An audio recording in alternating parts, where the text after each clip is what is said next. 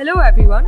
You're listening to the Tech Loop podcast. Today, we're in conversation with Mr. Ankit Garg. He's a lead Android developer at Microsoft with nearly 10 years of experience in Android application development and has worked for incredible companies like iGate and AOL. Mr. Garg is also a certified Scrum Master. It's really good to have you with us today, sir. Thank you. Thank you for having me. It's nice to get this opportunity to talk to everyone today. So Android development is a really daunting field to get started in. It just seems so expansive with the complexity in designing and developing applications. And also, there are so many devices that do not run stock Android. And so the code written does not behave as they are ideally supposed to. How do you tackle this? So I honestly think we could have gotten better support from Google if Google can work closely with different OEMs, the different device manufacturers that we have, to ensure the API implementation is consistent across all these manufacturers. It would have helped us. But because we are not there yet, what we normally do is we have to test our applications on different devices from these different manufacturers. One way to do that is what we do is we go and check our data and see different devices that our users are on, and we try to get the popular devices with different operating systems. Like we tend to buy them and then test our application on some of these devices so that we can ensure our customers are having a really good experience. So that's one of the testing steps that we do. The next thing that we have is what we call as a dog fooding program. We have Microsoft employees in different countries across the world. So once our build is ready, we distribute it to internal employees so that they can test it out on their devices. And they also give us feedback about bugs or crashes that they're noticing or seeing. So that helps us as well to ensure quality of our applications. The next layer that we have is like we have a quality team uh, that operates in a similar manner. Quality engineers are distributed across the world, which helps us test our application again on different manufacturers and different devices in different countries.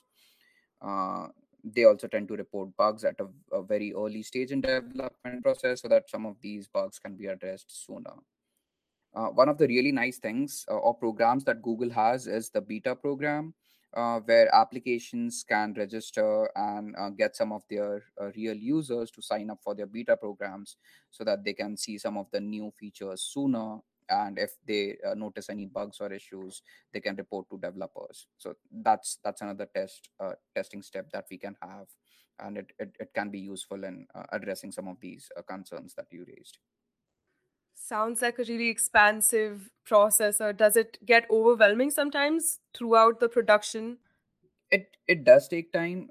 So like from finishing code and being code complete to launching the application to market, because of all these steps that we have in place, it does take 2 to 3 weeks for that application to get rolled out to our end users. But we do ensure that like the number of bugs that we have in our application are really less because of this process. So it's okay. It's a good thing to have in place. So Android runs on a wide variety of hardwares and it also has a huge list of OS versions.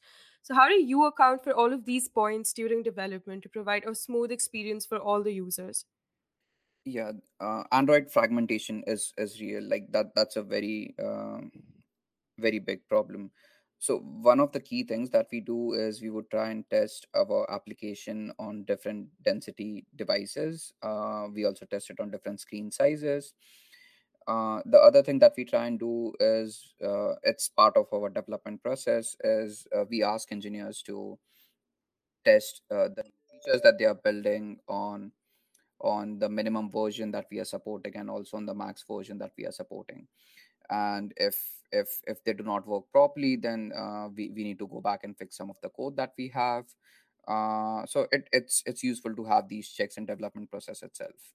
The other thing that we rely on is Android Lint. Android Lint catches APIs, uh, like use of APIs that are not supported in the range of OS version that we have specified. So say if we are using a API and it is not supported in some of the minimum version OS versions that we have, Android Studio or Android Lent would flag that out, and we can add some necessary checks in place or handle it gracefully, or maybe like try and see if there is an alternate API that we can use. So it's already so many steps in the process of completing an app, not just starting out with it. Plus, the many frequent updates that are made to the documentation, with many methods being deprecated every single year. How do you keep up with all of these changes and update yourself? Yes, I agree with you. Like Android changes a lot. It has changed a lot in the past 3 years. But what is what has really helped me in the past is keeping myself updated, and there are a number of things that I do in order to keep myself updated. I would say the first thing to do would be subscribe to the Android developers channel on YouTube. Google posts a lot of videos there, and these videos are really good. The next thing that I try and do is I try and follow Android developer relation people on Twitter. They tend to post a lot about like library changes, library updates, and then I would go back and see if the what state is the library in, check the release notes out, and see what all new features have they added and things like that. Apart from that, the next thing is, any software engineer, I also read Medium blogs, to keep myself updated with the latest technologies and latest things that are going on Android. We also have a lot of Android newsletters that you can subscribe to. Basically, it's a gist of what's going on in Android world, and these newsletters would come and email every week. So that's also a good thing to have. Plus, there are also a lot of open communities, uh, which are Android specific, that I'm part of. So being part of all these things, it helps me keep in touch with what's going on in the Android world. But I cannot completely rely on these things. The other thing that I would fall back on would be Android Studio and Android Lent. They also have great ways of catching things that I'm not doing properly, or if I'm using APIs that have been deprecated. Android Studio, Android Lent would suggest things to me, or different APIs that can be used. So yeah, like the tooling is also really good. I hope that all of the listeners are duly noting down all of these resources and will be using them. So, with the many cross platform technologies coming up and that already exist in the market, like Flutter, React Native, Xamarin, how do you think it affects the native development market? I think both the technologies can coexist. There is space for both of them to coexist. Cross-platform technologies have their own pros, and native technologies have their own pros. Like one of the very common things, or common reasons why people use cross-platform technologies would be the ease in which you can release applications on different platforms. The time to market is less compared to native platforms. You have to learn just one technology, but there are also cons associated with some of these cross-platform technologies. Like performance is slightly lower than native technologies. Then the other thing that I've noticed is some of these cross-platform frameworks, they tend to take some time to keep themselves updated with the latest OS APIs that are being launched on Android and iOS. So that's another drawback. But I would say, I think both of them have their own market, and it depends on the kind of application and use case that you're working on, and what kind of technology you should be using. So, just to add on to that question, now that you mentioned the pros and cons of cross platform technologies, where do you think one should begin their development journey? Um, I would suggest to start with native technologies first, because even if you're using some of these cross-platform technologies, cross-platform technology cannot solve all the problems, and at times you would still have to write some amount of native code. So if you start simple with some of these native technologies in a specific platform, if you learn that, it would also help you when you're trying to do cross platform applications.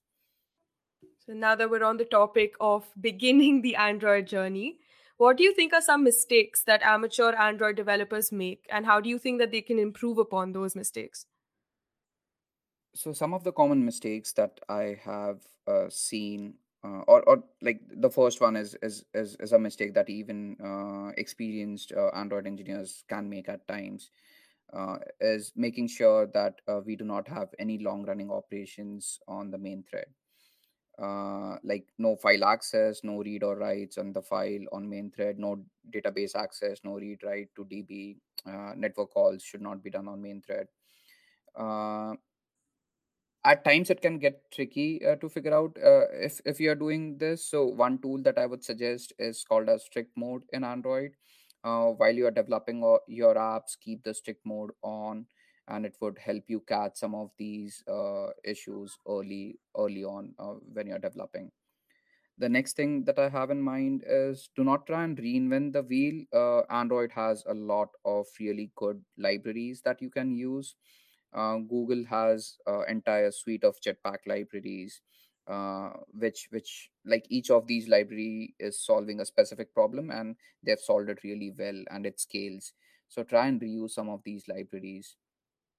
Also, there are a lot of other libraries from different companies like Square is again uh, like a company which runs or which has a lot of their software on Android, so they are also contributing to open source. So try and see if you can use some of the libraries from Square. Apart from that, I would say try and use some of these tools that I mentioned, like try and use Android Lint, try and use Detect KT, try and use KT Lint. These tools can help you guide and learn when you're new to Android, and help in your development process. So yeah.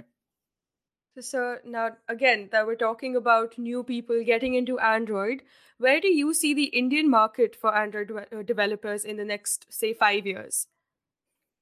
I would say India is predominantly Android market, and I think it's going to grow. We have a lot of device manufacturers in India. Android devices. We have a wide range of Android devices. Like we can get a really cheap Android device. We also have like a really powerful, really expensive Android device. The reach is amazing in India. Like if you are an Android engineer, you just have to work on a single application, and you can reach to uh, all of this audience very quickly. And I think it's only going to grow. One thing that I'm looking forward to in years to come is having applications in India that support different Indian languages. uh, and it would be easier for audience who are a little bit older. Like if you say my parents, it would be easier for them to use some of these applications if they were in their own languages that they can understand, and not just in English. And I've seen a lot of really popular Indian applications have started doing this, but I think things would get better here. And uh, I think it's a good space to be in coming years, because just by developing an application on a single platform, the reach that we have in India is amazing. So I think it's only going to grow from here. So, as you mentioned, the reach being an Android app developer in India is massive. So, you being the app lead at Microsoft, how does it feel when the technology that you have been working on is used by millions of people? It feels amazing. It's rare to get opportunity to work at Microsoft, and I'm really happy that I'm here and I work with Microsoft, and I get the opportunity to work on applications that we have shipped across hundreds of countries. But it also comes with its own set of challenges. Like we have to ensure that the features that we are working on, they work really well across all these countries and all these languages. Then we also have to ensure that the feature works properly in right to left regions, or we also have to ensure that specially abled people can use our applications as well. Then there are a lot of privacy guidelines and security guidelines that we have to adhere to. But once all this is done, and we are ready to ship some new features or new applications, when it reaches our users, and the joy when you see users downloading the app and using and writing back either reviews or writing emails to you, that they love the application and how much of a help it is to them, reading those emails is really good, and it makes all the hard work that you have put in worth it. So it's amazing. So you've talked about your journey so much. Could you please throw some more light on how you began your journey in Android and just how your experience was in the early years till now? So I started mobile application development back in 2010. I started as a web engineer, as a mobile web engineer.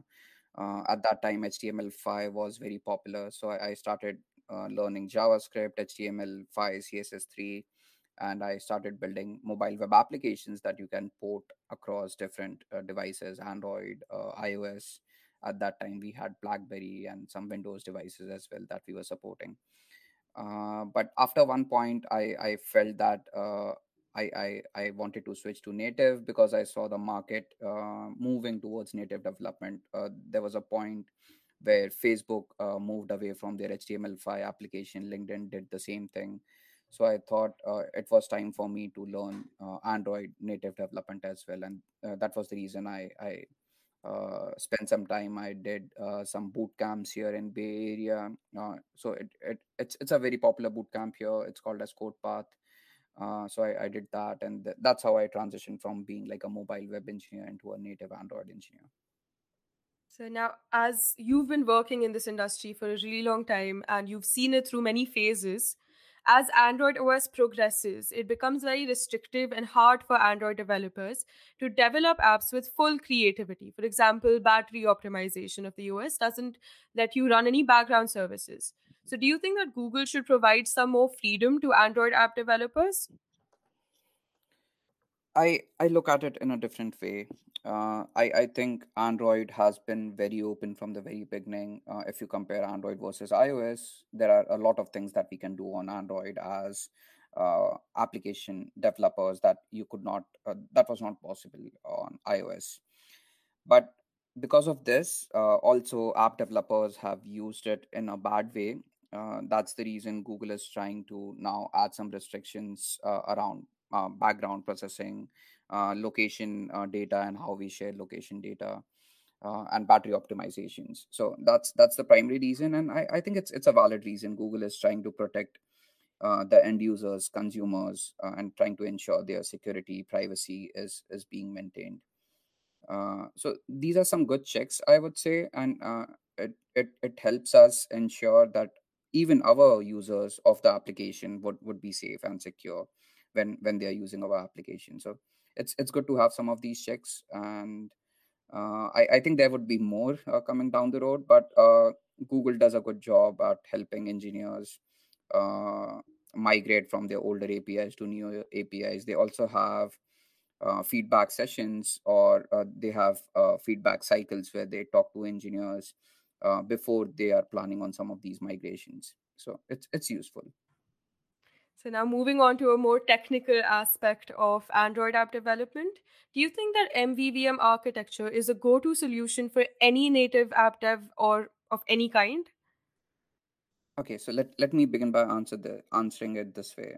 Like 2 to 3 years back, Google did not have a strong suggestion around what kind of architecture pattern to use when you're building Android applications. It's a very recent thing where Google is strongly promoting MVVM architecture pattern. I think it could work for a lot of the applications that we have, but it might not work for all of the applications. So I would say, if you're an engineer working on application whose use case is slightly different than most of the applications which are out there, do not just assume that MVVM is the thing. Like, try and think about other architecture patterns as well. And if your use case or if your application has a need of using something different like MVP or MVVI, go for it. But still, most of the applications should be okay to use MVVM, I would say. All right, sir. So, sir, now many production level apps like Swiggy, Zomato, Amazon, they have server driven UI. How do you feel about this technology as opposed to native pre rendered Android views? So currently, it's not that easy to use some of these technologies. You can, but it's not very straightforward. But I think with some of the new developments that we are having, in like the current example that I have in mind would be Compose, that Google is working on right now. It might become slightly easier, but it's something down the road, I would say.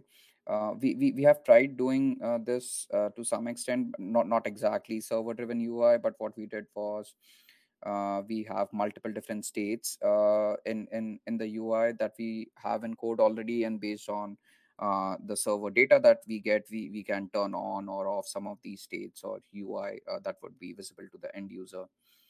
But I think with some of the new advancements, things would get better and easier around this.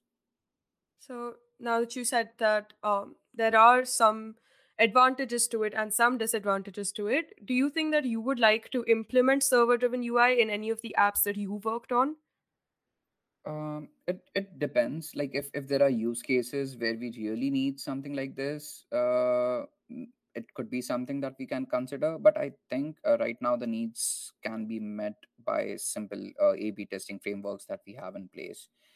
But there have been use cases where we have discussed this, but we have not yet implemented something like this in the application that I'm working on currently. All right, so now it's time for my personal favorite part of the podcast, which is the informal section. So we call this segment the sketchy banter. And I'm going to be asking you a couple of informal questions about Android, about you, and you give any answer that's from the top of your head. Okay, sure. All right, so sir, now maybe a cheeky question, but you're an Android developer. So, what do you think are some of your preferred things about Apple products, specifically the iPhone? Like one thing that Apple has always been known for is their user experience. It's really easy to use Apple products. Even like a really small kid, I don't know how they figure out how to use Apple products. So that's the best part. I think Android is close, but still. The other thing that I'm really jealous about Apple is the rate at which their users upgrade either their OSs and their applications. That's nowhere close to where Android is. So I would say that's one thing that I'm really jealous of, like iOS engineers or Apple engineers. So, is it big enough for you to want to switch to using Apple products as compared to Android devices? No, I would not say that. I would not say that. Because like I still believe Apple or iPhone is popular in first world countries a lot, but if you are targeting developing countries or a larger population, Android is still the platform. So, you've been coding for many, many years. What is one IDE that you've used that you wish you could eradicate from this world? The editor that I really do not like is VI. I don't know if you have heard about it. It's the terminal editor that we have. Like first time when I was using it, it took me some time to figure out how to edit or make changes in the editor. Like I was typing but nothing was happening, and then I figured out we are not in a insert mode and we have to get the editor in insert mode, and only then you can make changes. So firstly it took me some time to make some changes. Now I've done my changes. Now I want to exit the editor. So I was trying to figure out how do you exit the editor. There are like special commands that you have to, like escape colon q, that you have to type to exit the editor, and it took me some googling to try and figure that out. So that's not something that I enjoy and love. And if there are alternatives, I normally try and do that rather than use a vi editor. Definitely, VI is not user friendly at all. So, in the same limb, which is an editor that you swear by? I think I like IntelliJ products. So Android Studio is built on top of IntelliJ IDE. I think I like them. They are good. I've also used NetBeans in the past for like web projects that I used to work on, but I've not been using that like for a really long time now, and I've been relying on IntelliJ's IDs a lot, and I think they're nice. So, bringing back an older question that we've talked about in a more formal sense, some people think that native app developers will be replaced by a lot of web developers as they gain tools that make developing mobile apps easier. How do you think that will affect the native app development scene? Uh, I don't think that's true. In fact, I think of it the other way. Like I was a mobile web developer or a web developer that transitioned into native development because I thought that native is the thing that is going to eat the world and everyone is going to be on cell phones and things like that. But that did not happen.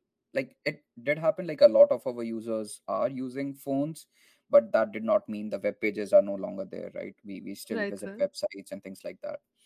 So I think there is space for both. There would be market for both, and I don't think any of them is going to be extinct. Like in at least in the near future, I would say. All right, sir. So you've worked in both India and in the States, and you've experienced work culture in both countries. How do you like the work culture in India as compared to the States, or in the States compared to India? Um, Okay, good question. I worked in India, I would say 8 years back. Things are changing a lot right now, and I'm seeing like positive changes in India. We have a lot of startups. We have a lot of product related companies that have come up in India, and they are hiring a lot, right? So when I was working in India, we had very like few product based companies at that time. So I started with like a consulting company, and like when I came here, like the work culture is really amazing when you're working for one of these product companies. They try and make sure that they are helping you in any way they can. Employees satisfaction and happiness is one of the key things that they try to ensure that they are delivering on. And I think we are seeing similar trends in India with some of the new product companies that we have. So I would say it's similar based on what I've heard and based on the chats that I've had with my friends who are working in India right now, at least in product based companies. So now, uh, if you could go back to when you first began Android development, what is one warning that you would give to your younger self? So one warning that I would give myself would be, are you sure you want to do Android? Because it keeps changing a lot, and you have to like you're constantly learning, and it keeps evolving a lot. It's good as well, but it also requires you to invest that much amount of time to make sure that you keep yourself updated. So that's the only warning that I would have for myself. Now that we have that information, what is one domain that you think you could have chosen if you hadn't gone into native? If I would not have gone into native, I would have continued with web development. I would say, like I enjoyed that aspect of it as well. I enjoy working on things that users can use and touch and interact with. So, like it would either have been like a web-based thing or like the native applications that I'm working on right now. So, in previous talks, we've both raved about our love for vada paos. What is one thing that you get in India that you wish that you could take with you to the States, aside from vada pav, of course?